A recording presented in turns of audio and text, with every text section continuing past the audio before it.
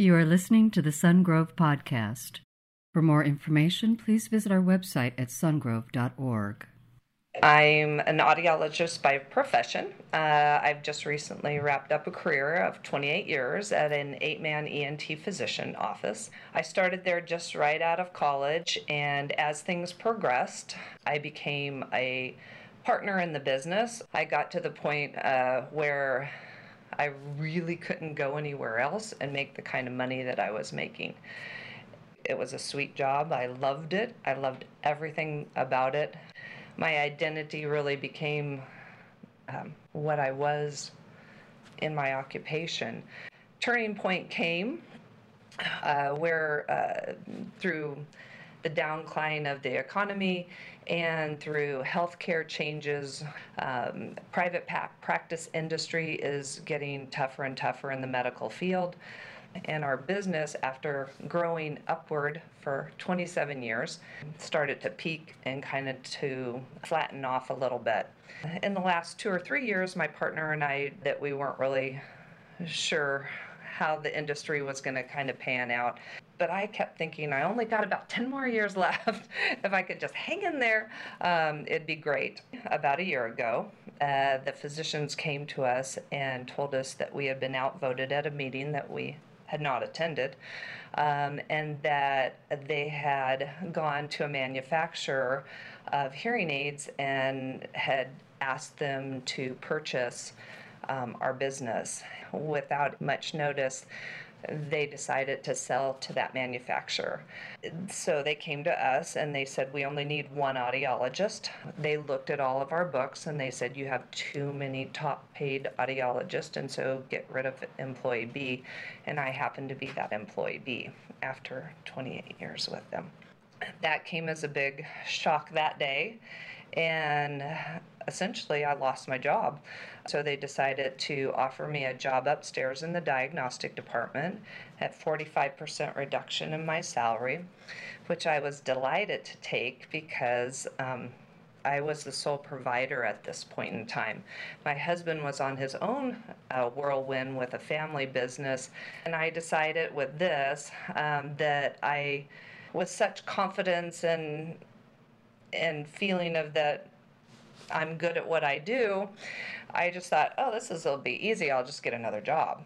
I'm still working upstairs, and every day it is a struggle to walk into that place. I thought, you know what? I'm going to go in there with a smile on my face every day, serve the patients, and they have no knowledge or idea.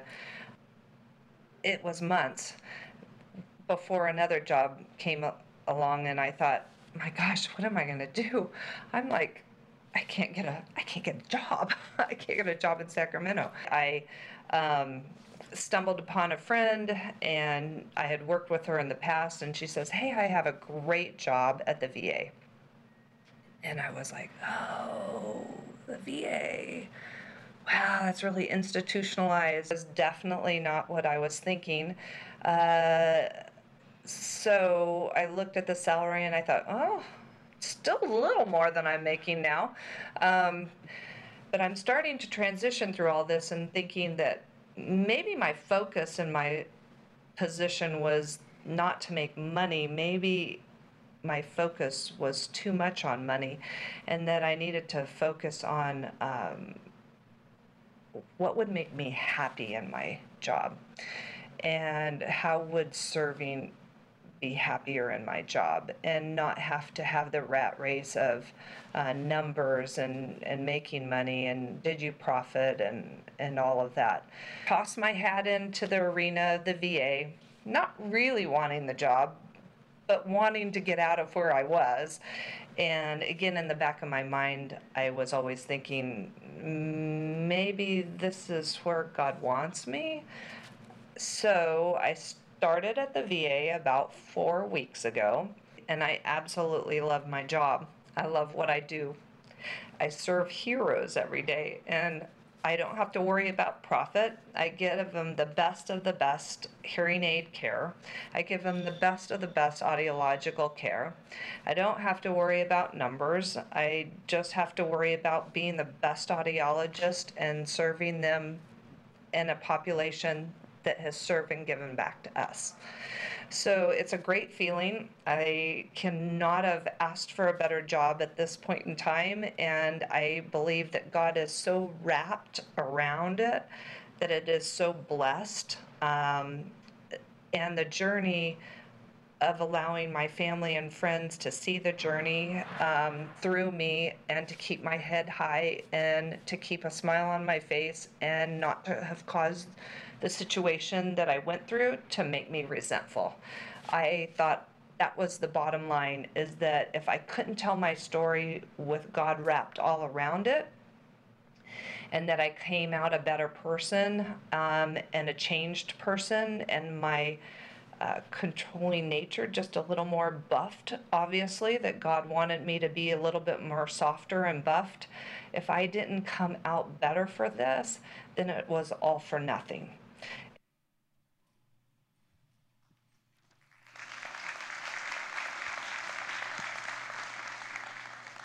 Yeah, Judy does a great job and just is loving serving people. Hey, let me pray for us as we get going today. God, we're so grateful for you. We're so grateful for what you want to do in us. Lord, I look forward to what you want to do in our hearts right now. So God, we ask you to be our teacher, to guide us. And we're so thankful that you're the source of transformation. So we just make ourselves available. We say, God, you transform us. You transform our life. We pray in Jesus' name, amen. Hey, let me tell you why you need this sermon this morning. It's so important that you need this sermon this morning because a lot of you are in a different point of transition. We've looked over this transformed series. We've looked at a lot of different areas. We've looked at your spiritual health, like how do you and I get closer to God? We've looked at your physical health, your mental health, your emotional health. How do I deal with how I feel? We've looked at your relational health, the fears that harm relationships. We've looked at your financial health. How do I see and handle money? And today we're going to look at your vocational health. How do we face the giants in our life and in our work? And a lot of you might say, hey, I don't really see myself in a transitional place in life. But the truth is, a lot of us just go through life by showing up. And I've heard sometimes before that, hey, if you just want to make it through life, you just keep showing up. But the truth is, there's more to life than just showing up. Showing up means you and I show up and we maintain. We get to a certain point and we're just maintaining our life. We're just keeping it going. But it's in maintaining, it's just in showing up that there are certain times that you and I begin to stop dreaming. And there need to be dreams in your life and in my life. In fact, along the way, you and I need to begin to dream big again, to think big. Some of you have just graduated from high school or from college, and you're beginning to look at the world ahead of you and say, I'm in a transition right now, and there seem to be giants in my life and my career, and I don't know how it all will work out, but I just need to know the Lord. I need to know how God's going to work in and through that. Some of you have just become self-sufficient. And you've walked through life and you've walked through just your experiences and you're just saying, I'm just trying to maintain what I have. I'm trying not to lose anything else. And maintaining isn't gaining. And we love when we look at the Bible, we love when we look in culture, we love the underdog stories, right? Some of you, when your team gets knocked off, you could care less about the rest of the teams, but you want the underdog to win. That's who you end up cheering for because you love the story of the little one defeating the big one, the small everyday person defeating the giant. And so much of that comes from the story of David and Goliath. And for many of you in this room, you're very familiar with that story.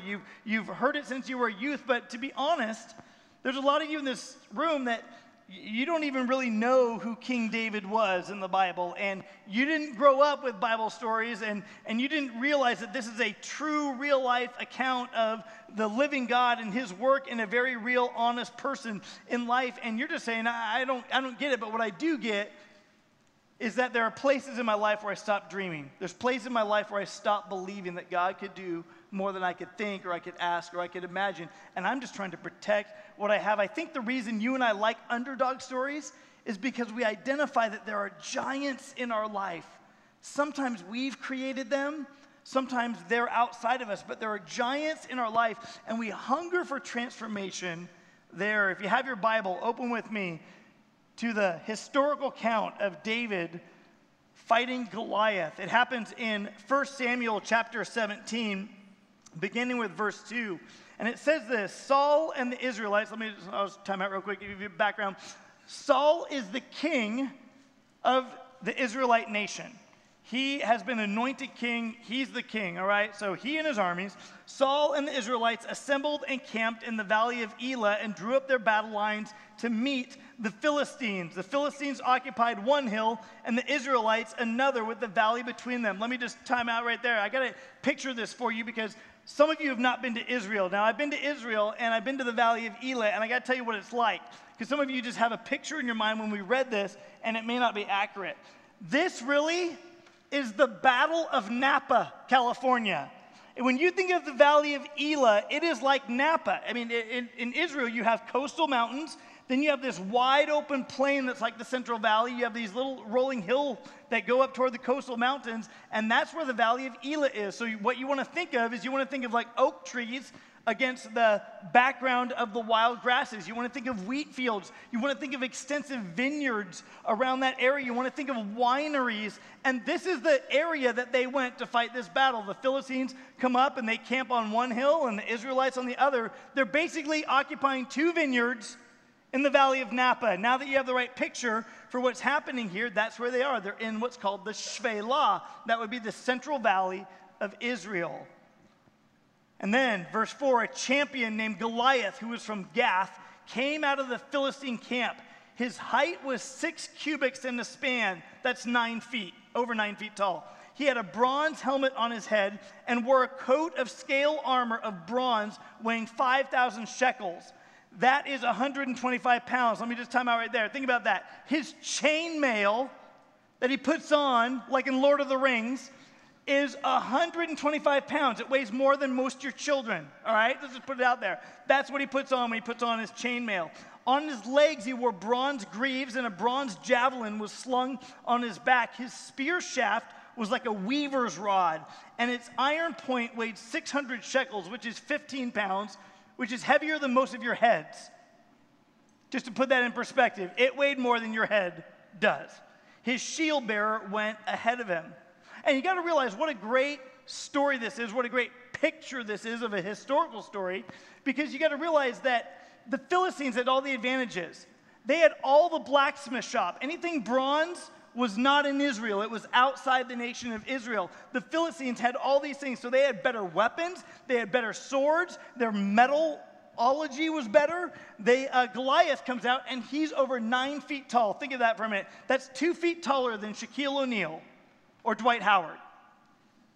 I mean, this guy comes out and makes those guys look small. And he comes out and he's got all this weaponry, and he comes out and his voice is booming, and he begins to taunt these nations of Israel. And if you're taking notes today, and I highly encourage you to, because I think God's going to speak to you as you kind of write some of these notes and process these things through your mind. Because the reason you and I need these today is that we are a lot like the armies of Israel. We think it's good enough to go out and show up for the battle. But sometimes we face a giant, and just showing up isn't good enough. We think that maintaining is good enough, but God wants us not to maintain. He wants us to gain. He wants us to gain ground. He wants us to reach out beyond ourselves, to require and need a very big God, not just a small belief of God where we just show up to somehow appease him. God wants us to do more than that.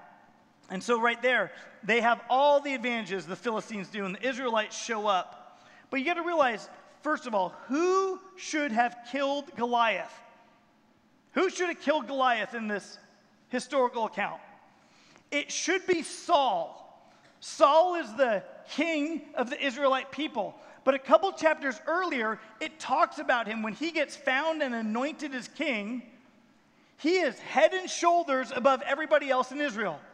In other words, who's the biggest guy in all of Israel? It's Saul. It's this guy, and they anointed him king. He looked kingly. He acted kingly in many ways, but he's gotten to a point in his kingship where he's come up against something that's bigger than him.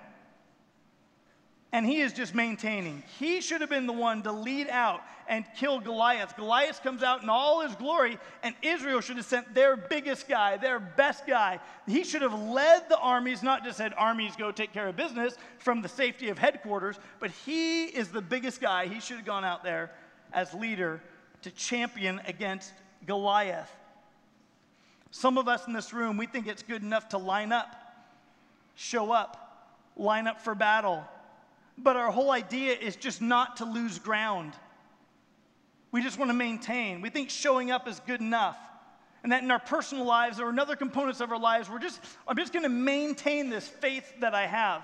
God doesn't want me to gain anything, as you might think, but he wants me just to, can't we just keep the security and the safety of what we have? And so they show up, and for 40 days, they line up, and Goliath comes out to taunt them, and they just maintain the lines. In other words, we don't allow the Philistine army to come up any higher up the valley. That's where we meet them and stop them, is at the valley, so the battle doesn't arrive in Jerusalem. We're going to go and meet them there. And they just maintain. And sadly, the goal of many Christians is not to lose more ground. But God put us here to gain, not just to maintain. He put us here to add to his kingdom. In fact, God put you here right now in this seat because God had you in mind when he went into battle and advanced against the giant of sin, conquered it, gave his life for you and me on a cross, canceled out our code of sin that was against us. And when we put our faith and trust in him, we have eternal life. We have new life in Christ. We're made a new creation right here, right now. We have eternal life as a son or a daughter of the Most High God after death. And death is quite a giant, isn't it? And he said, I want to fix the problem. I want to gain in such a way. Let me be honest with you. Some people kind of poo-poo the idea of church growth. But I got to let you know that God wants the church to grow. It's why he instituted the church. If he didn't want the church to grow, he could have just kept his small group of disciples and said, hey, you guys are in and you're my best friends and it can be we four and no more, and then just maintain with that. And God's like, no. God instituted the church and said, go and make disciples, baptizing them in the name of the Father, the Son, the Holy Spirit, and teaching them to obey everything I've commanded you. God, by launching out the institution of the church, had you in mind. Had your salvation in mind. He doesn't say get to a certain size and be that, then just maintain. Let's just try not to lose what we have. He says, gain, go into all the world, make disciples. But sadly, what happens for us, we think sometimes maintaining is all we're supposed to do. I have my salvation. I need to just maintain it. And God's saying, go, make a difference. But there's some other giants that David had to face. As he walked into this situation, other giants that he had to face. And if you're taking notes today, the first one is delay.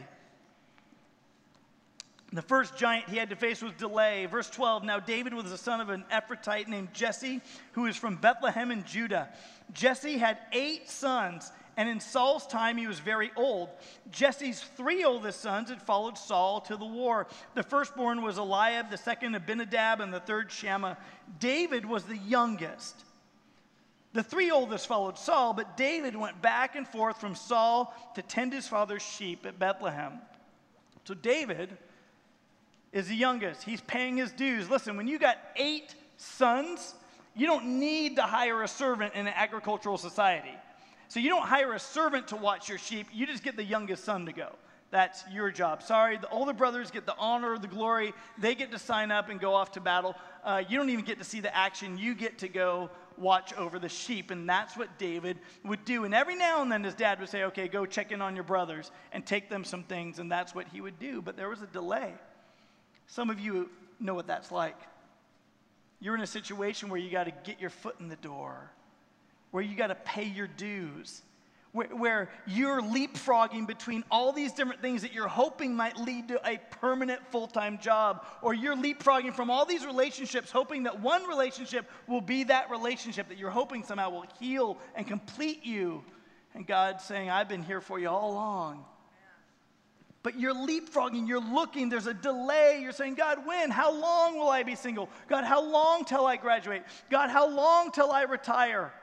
I've got a friend named Pat who's going to retire in 9 days, and he's very excited. And I was talking to him this morning, and you know, Pat's job is not to retire out of the school system and then just relax and go on a cruise. Retirement opens up the door for him to continue to live his kingdom calling, to be an intercessor, to pray, to slay giants in the name of the Lord Jesus Christ. And it's opening up the door for him to have expanded opportunity to do some of the things he couldn't do while he was working.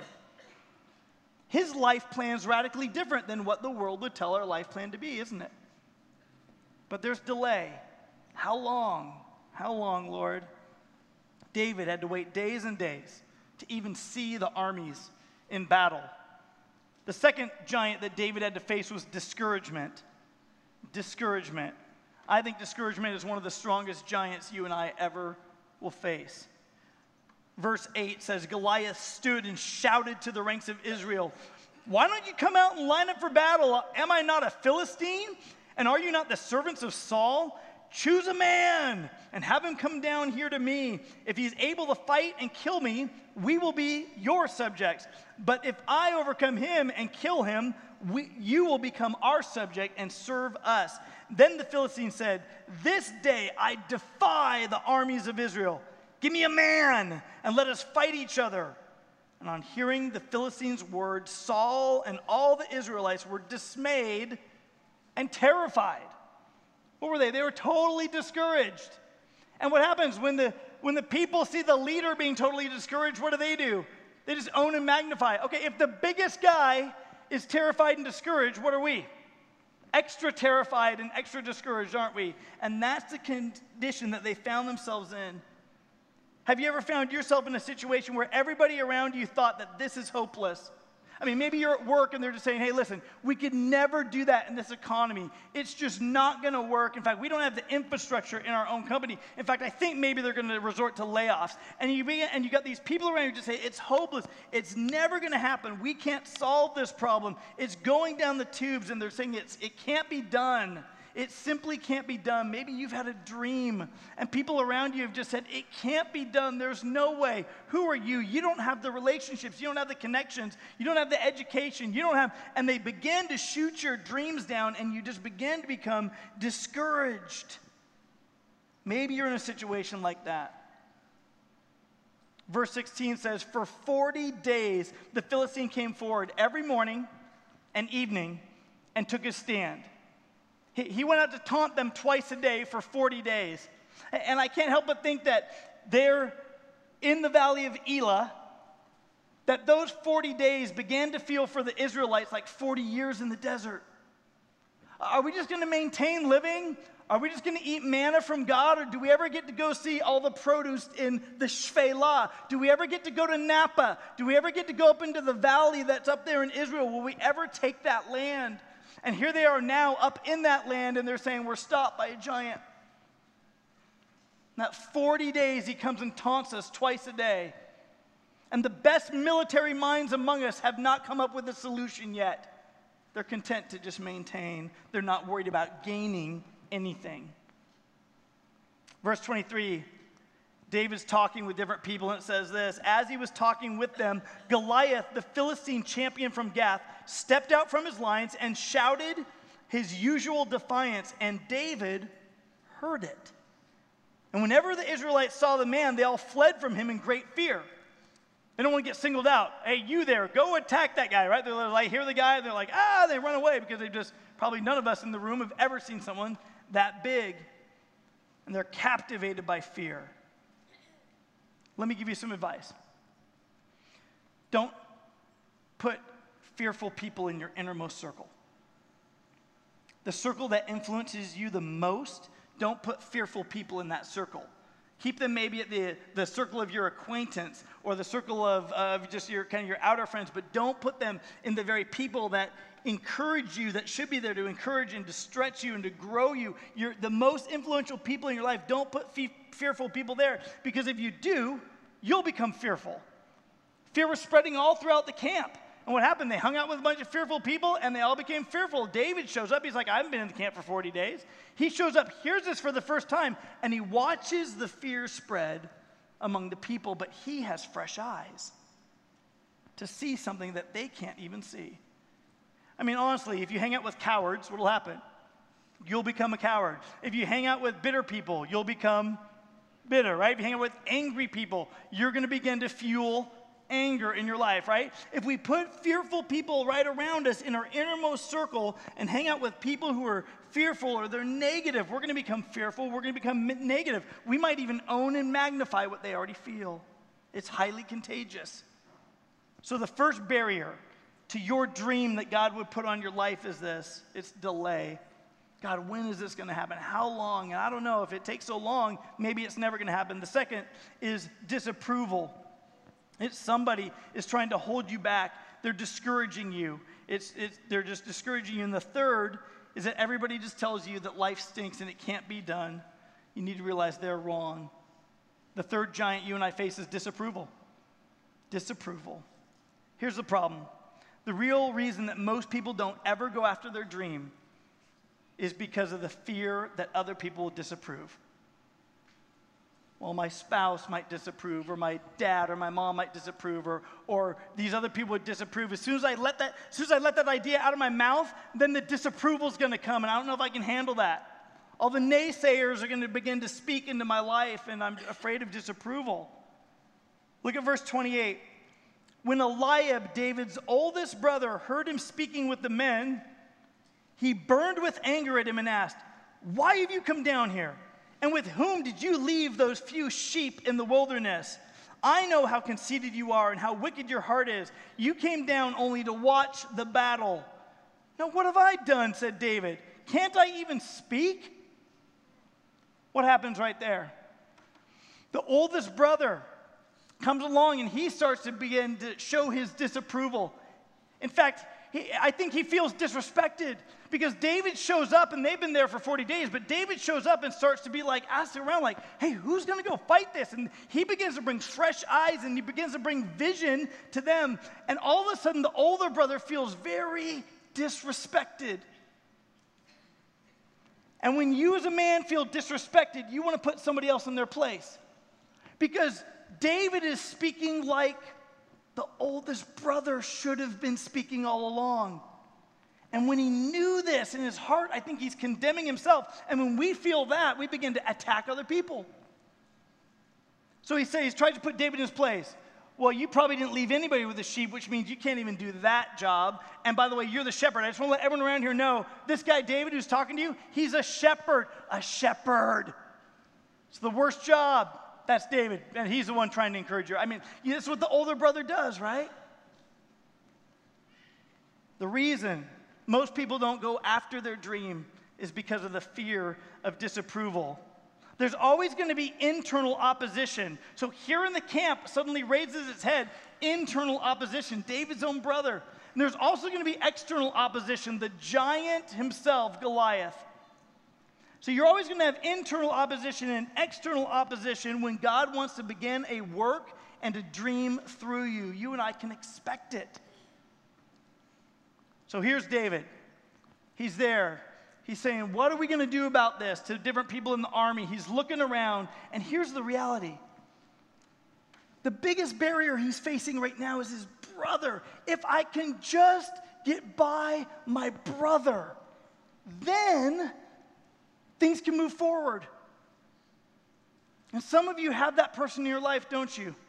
If I could just get by my spouse, then I could follow God the way I want. If I could just get by my brother, then I could do this. If I could just get by my dad or my mom, or maybe for some of you, it's if I could just get by the tags and the labels and the statements that either a person in authority or my mom or my dad or someone gave to me along the way. If I could just get past that giant, the internal, inside the camp giant, then I could go outside and face the ones outside.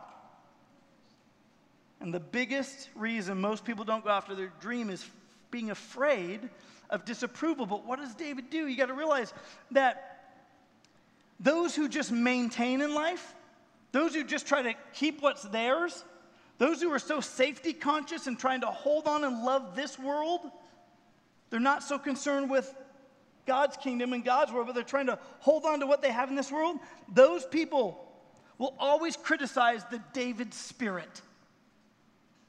When you have a spirit that just says, "I'm not the man, but I represent for the man, and this guy is taunting the man."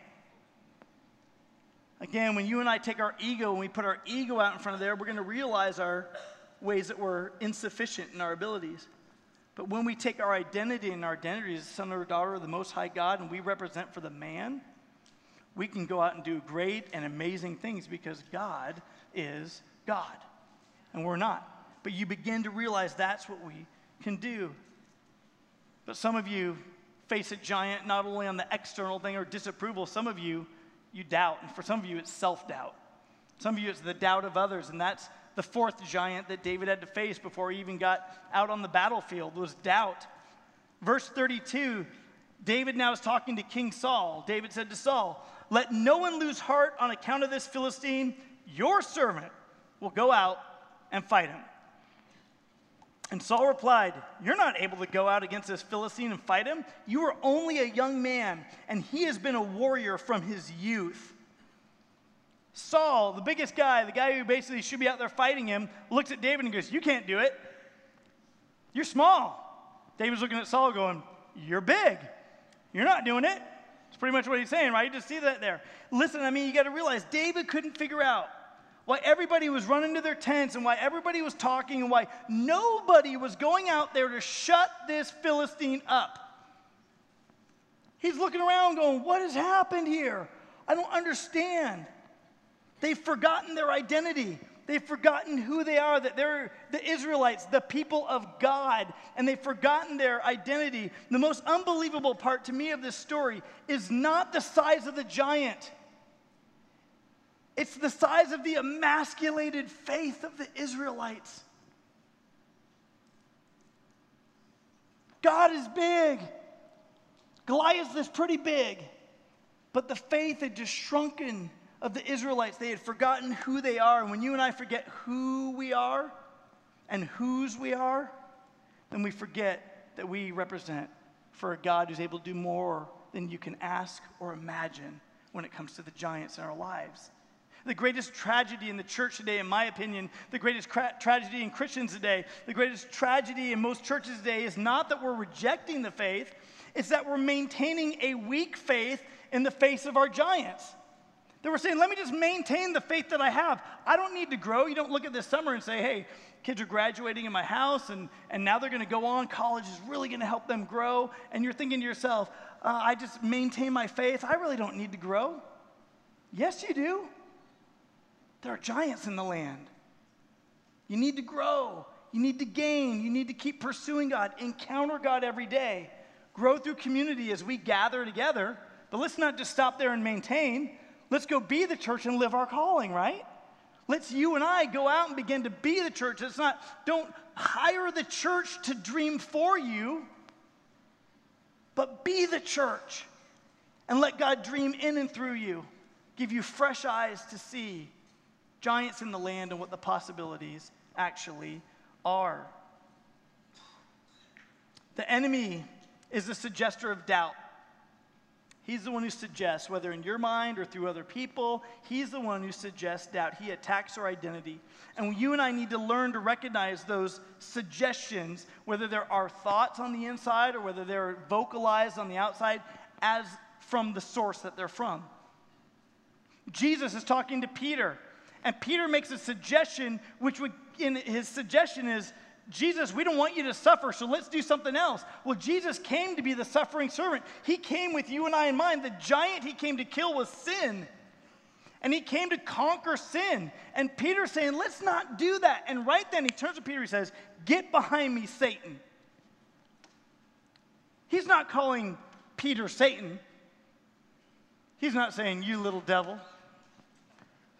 What he's saying is Jesus is identifying the road to ease, the road to maintain. Let's just keep this safe and contained and easy like we have it now. Let's just keep the permanence of the good of what we think we have right now, is the whisper of the enemy. Because the last thing he wants you to do is kill his giant. We need to identify when that self-doubt comes in. We take that captive. We make it obedient to Christ because we represent for him. And in the same way, when the voice of others come out, we hear that, we need to hear it through the filter of, is this great counsel, great wisdom, or is that the voice of the enemy saying, just maintain what you got right now? So how do we do it? How do we defeat giants? Number one on your outline, we got to remember some things. I remember how God has helped me in the past. God has been faithful to us in little ways. And that's the track record that gives us that confidence to say, God's going to be faithful to me in big ways. Here's how David did it. Listen, verse 36, he said of himself, "Your servant has killed both the lion and the bear. This uncircumcised Philistine will be like one of them because he has defied the armies of the living God. He doesn't say the armies of Saul. He doesn't say our armies. He doesn't say the best army in the world. He doesn't say the best branch of the army, of the armed forces in the world. He says this is the armies of the living God. He says, the Lord who rescued me from the paw of the lion and the paw of the bear will rescue me from the hand of this Philistine. Guess what? There's a track record here. As David was a shepherd, out with the sheep thinking, I don't know what this delay is all about, but I just got to take care of the sheep. Well, a lion comes along, and he kills it. And a bear comes along, and he kills it. And God gives him the ability, God gives him the strength, God gives him the wisdom to be able to kill things far greater than himself. And those things give him the confidence that now, because God is the source of that power, God can do that in and through us. And David says, I'm willing to go. I'll do it. Think about your life. There are times in your life when you thought you were all alone, but you weren't.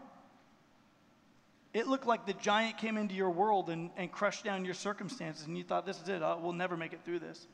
But you did. You found strength in the Lord. There were times you looked at your life and say, hey, I'm just exploring faith. I don't even know all this stuff that you're talking about, but I'm exploring. I'm seeing what God is all about. I'm here at church. Maybe it's the first time, or you've been coming for a little while, and you're like, I'm just exploring this. But as you look back at your life, you're going, there are times that life should have gone radically different, or times when I should not be here today, and yet I am. And could it be that God was reaching to me all those times and extending himself to me all those times, and that I never acknowledged that it was him, but he was there for me? And it meant that there were seasons that were brutal in life. When life was brutal, it wasn't God was brutal, but when life was brutal, I wasn't alone. Remember when you thought you were at rock bottom and you were stuck in the mire and you would never climb out? But you did. And God was with you. Do you remember the time when you just thought everything is going to end? But it didn't, and you're still going. See, you and I, we remember how God has helped us in the little times and realize he's going to help us in the big times. You know, it's interesting. God is unchanging. He doesn't love you one day and then hate you the next. I want you to grab that idea for just a minute. He doesn't love you one day and then change his mind the next. God loves you. And so you got to say, well, wait a minute, God, so you're saying 10 years ago when I committed that huge, awful sin that you didn't give up on me then. And God says, nope, I didn't give up on you then. So you're not going to give up on me now. Nope, I'm not going to give up on you now. So God, when I did this, or when this happened in my life, when I thought everything was going to fall apart, and you actually walked me through the valley of the shadow of death, and it was the shadow of death, it felt awful. But God, you would walk me through a similar valley now if life becomes relentless. Yes, I will. We remember how God has helped us in the past. It gives us courage to look ahead at the future. Second way we defeat giants is this: I use the tools that God has given me right now. Saul doesn't think David can do it, so he dresses up David. Saul puts on like kingly armor on this young adult or this older teenager, and he basically says this in verse 38. Then Saul dressed David in his own tunic. He put a coat of armor on him and a bronze helmet on his head. David fastened on Saul's sword over the tunic and tried walking around because he was not used to them. I cannot go in these, he said to Saul, because I'm not used to them. So he took them off. And he took his staff in his hand. He chose 5 smooth stones from the stream, put them in the pouch of his shepherd's bag. With his sling in hand, he approached the Philistine. So here he does. Saul gives him, here's what you need. Here's what you need. I'm worried about you. I'm worried about your success. So I'm going to give you human resources because I don't think God's going to come through. David goes, I can't. I can't do that stuff. Thank you very much for your generosity, but I'm not used to them. I'm going to use just what I have right now. What did he have right now?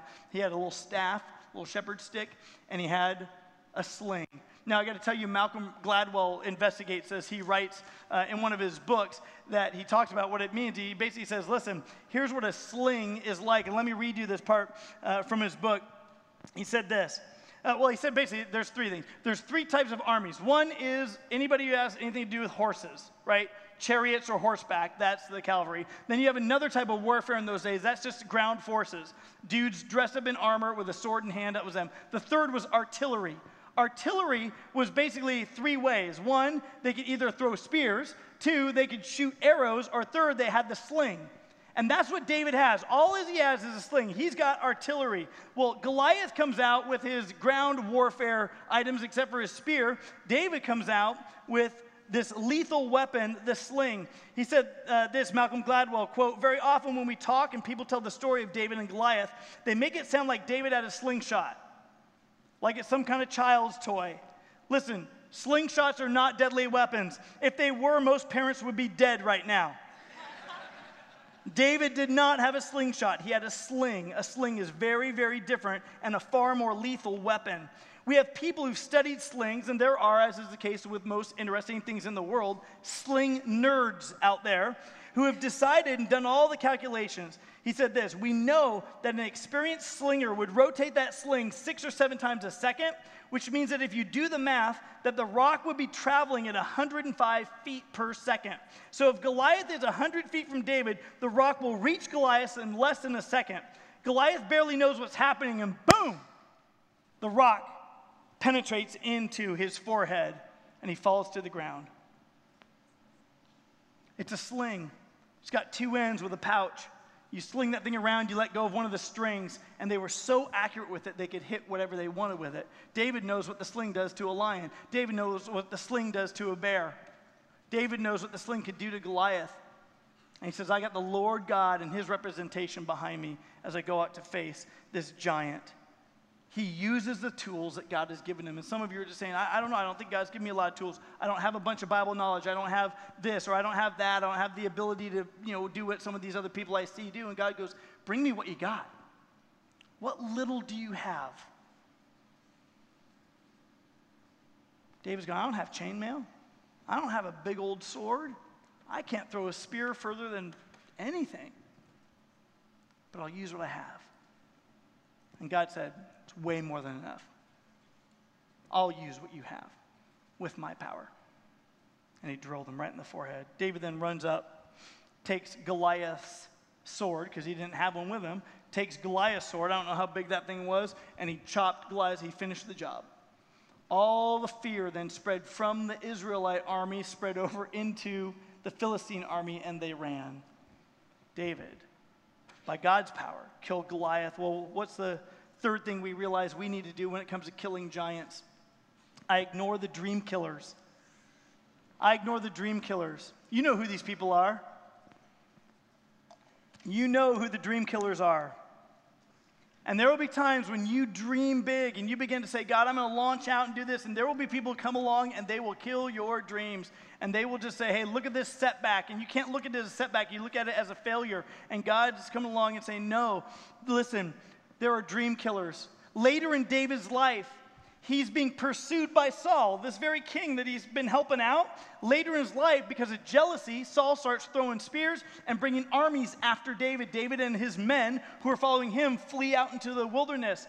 And while they're out there, they're in some Philistine territory, and they leave the city where they are, and they go out and attack another one, and they inquire, God, should we go attack it? And God's like, go do it. So they go attack this other city. When they come back, their city has been attacked.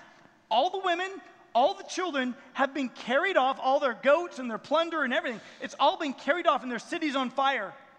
And the men are grieved. They wanted to kill David. Like, wait, time out.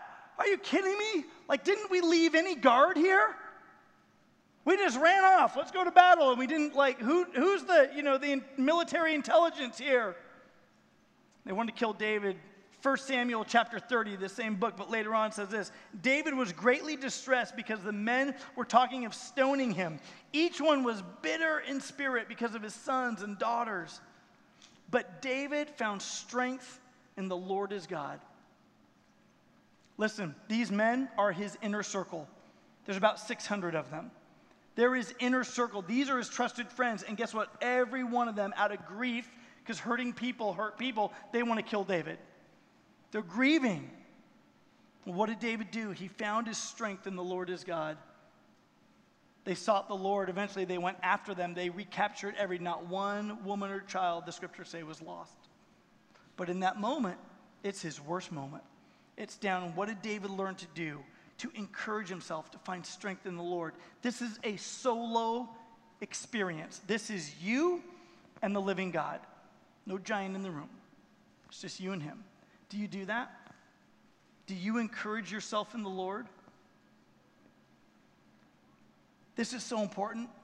I want you to realize that if you're going to go after your dream, you're going to have to learn how to encourage yourself in the Lord, that you need time alone. That's why here at Sun Grove Church we say, encounter God. You do it once the first time, you surrender your life to God, but then you encounter him every day. Why? Because there's giants in the land. There's discouragement in the land. There's dream killers all around.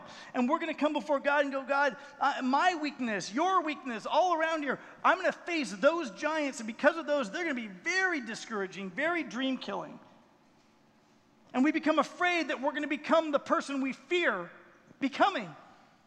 David finds himself right there. And what does he do? He encourages himself in the Lord. You need to begin to feed yourself in relationship with the Lord. Not just waiting to Sunday where you can show up, but you begin to feed. No one else is going to encourage you, and you're going to have to encourage yourself in the Lord. And the last thing you and I do when we slay giants, number 4, I expect God to help me for his glory. Oh, we fantasize and dream about doing great things to serve our own ego. But you got to realize when God does something great, God does something great to reveal himself as great. And he uses us to do it in the process. And we share in that glory. He doesn't just use people to do what he wants to do. We get the privilege of seeing God do more than we could ask or imagine as we dream big with him. So what happens? David goes out to battle. Verse 45, David said to the Philistine, you come against me with sword and spear and javelin, but I come against you in the name of the Lord Almighty, the God of the armies of Israel, whom you have defied. This day the Lord will deliver you into my hands, and I will strike you down and cut off your head. This very day I will give the carcasses of the Philistine army to the birds and the wild animals, and the whole world will know that there is a God in Israel. All those gathered here will know that it's not by sword or spear that the Lord saves, for the battle is the Lord's, and he will give all of you into our hands. And he lets that stone go. He fires his first shot, potentially before he could see the white of the eyes, and he changes the course of history. God fights the battle. The giant is slain. The stability in Israel is regained. Let me ask you, what are you expecting God to do in your life? Without even knowing all of you, I'll tell you what you can expect God is doing in your life. God is doing as much or as little as you expect him to. What do I mean by that? If you're simply maintaining in your life, you're not going to see God show up a whole lot because you're simply just protecting what you already have. You're not expecting anything from God. You're not stepping out in any sort of way to say, God, this requires you. This is beyond me. This requires you. And you're not going to see that. You're going to see God doing exactly what you expect him to do. No more and no less. Every time God moves heaven on earth and does a miracle, it's because somebody believed, somebody stepped out. The Bible says this, the just shall live by faith. The Bible says without faith, it's impossible to please God. The Bible says whatever is not of faith is sin. You get to choose how much God does in and through your life. It's based on how much you're choosing to trust him. God, will you do that? Will you do big things in and through me? Some of you are going away to college and you're worried about that. I'm going away to a school and it's going to be all these new people and there's new temptations and there's big giants in the land. And you're just like, guess what? God will do what you're expecting him to do. Are you expecting God to forget you and then you fear you're going to become the person that you fear becoming? Or could God do great things in and through you? Could God do more than you could ask or imagine? Maybe you're afraid to leave your career. Maybe you're afraid to step out in some of those ways. God wants to work based on how much you're trusting him. Listen to me, you have no idea how much your unbelief could be limiting somebody else. You might be the naysayer. You might be the dream killer, right? How much is your unbelief limiting somebody you love? Is your unbelief limiting your wife? Is your unbelief limiting your children? Is your unbelief limiting your husband? I mean, honestly, don't be Jesse. Remember Jesse, he's like, hey, you're the youngest, you're going out with the sheep. I got 8 sons, I'm already old, I'm just trying to maintain what I have, take care of the sheep. He didn't even see the potential in David that God saw in David. And God sent the shepherd out to kill the biggest sheep named Goliath. But what about you and me? See, it's not your dream for them, it's God's dream for them. What is God dreaming for them? And is your unbelief or my unbelief or our security trying to maintain what we have? He's saying graduate them, launch them out, let them go. It means when a husband leads his wife, sometimes there's very scary things involved, and you got to choose faith over fear, and you got to represent that. And it's scary because you think about the last time you moved. Sometimes that's a very scary thing. All you see is what you're losing, and you may not see what you're gaining yet. But we don't want to let unbelief hinder that, do we? You say this, I am not going to let anybody else's unbelief hold me back, and I'm not going to let my unbelief hold anybody else back. I want to be an encourager. I want to be somebody who lets God dream big dreams through people. As your pastor who loves you, I want you to dream big. Listen, I want you to encounter God and grow through community and live your calling. I want for us as a church to be faith-filled, big thinking, bet the farm risk takers. I want you to say this, I will not insult God with safe living or small thinking. See, that insults God, the whole idea to maintain. He says, I want you to gain, give yourself, and give your legacy, those who are watching your life. Give them the experience for them to see, listen, my family risked, my family stepped out, and God showed up. He did what only God could do, and that's the legacy you give to your spouse, to your kids, to the people you lead at work, to people you lead in other areas. Wherever your influence is, you might be a young adult and you step out and like, God's going to do what only God can. Give that legacy back, send it back home. Let it be a witness to your parents. Can you imagine dreaming big and igniting the people around you to put their hope in God? With your heads bowed, your eyes closed, just thinking about your own life, realizing first, some of you in this room, you're believers in Jesus Christ, but maybe you're just maintaining right now that you in your life, you've just been maintaining. When it comes to your faith in your life, you've just been showing up. And God's saying, encounter me. Come be with me regularly. Begin to feed yourself on a regular basis. Come listen to me and my word. If you can't hear my voice, at least listen to my words that I've written for you. So believers, just be honest with God about where you're at, whatever the Holy Spirit's put on your heart today. Secondly, I realize that there are people in this room, you've never given God your life. In fact, the biggest giant in your life right now is your ego. You're just saying, I've been refusing letting God have control of my life. I've been refusing giving myself to God. And I got to remind you, your ego is not your amigo. But that today maybe is the day that you say yes to Jesus. You say the starting point is to know the living God. And after that, see what he can do in my life. And if that's you today, you're ready to give your life to Jesus, you're choosing that today, then you pray a prayer like this right after me. You just repeat it right where you're sitting. God hears you. Jesus, today I say yes to you. I ask you to come into my heart and make me a new creation. I believe that you died on the cross, that you were buried in the grave, that you did that to forgive me of my sins, and that you rose to new life, and that you conquered sin, and you conquered death, and you offer me new life. And so, Jesus, I accept that today. Today, Jesus, I'm saying yes to you. If you just prayed that prayer, will you raise up your hand just right where you're seated, saying, today is the day. I just prayed that prayer. I gave my life to Jesus today. I offer myself to him. Anywhere around the room, you just hold your hand up. We've got some friends who'd like to give you some information based on that decision you made. Just saw 3 people in our first hour just overwhelmed with joy because they finally just surrendered their life to Jesus. They just gave themselves to him. Awesome. All the way there in the back. Anywhere else. Just hold your hand up high enough. They'll find you. You just be bold and put your hand up. Awesome. Jesus, we're so grateful for you in our lives. We thank you for what you're doing in and among us. God, I pray that we would be your church, to dream big dreams, to envision great things as you begin to utilize the little that we have to slay our giants. God, we love you. Thank you for being the King and the God of the living armies of your sons and daughters here on earth. That's us. God, we love you. Work in and through us, we pray in Jesus' name. Amen. Sungrove Church, we give it up for what God's doing among us. Thank you for listening to the Sungrove Podcast. For information on Sungrove Church, visit our website at sungrove.org.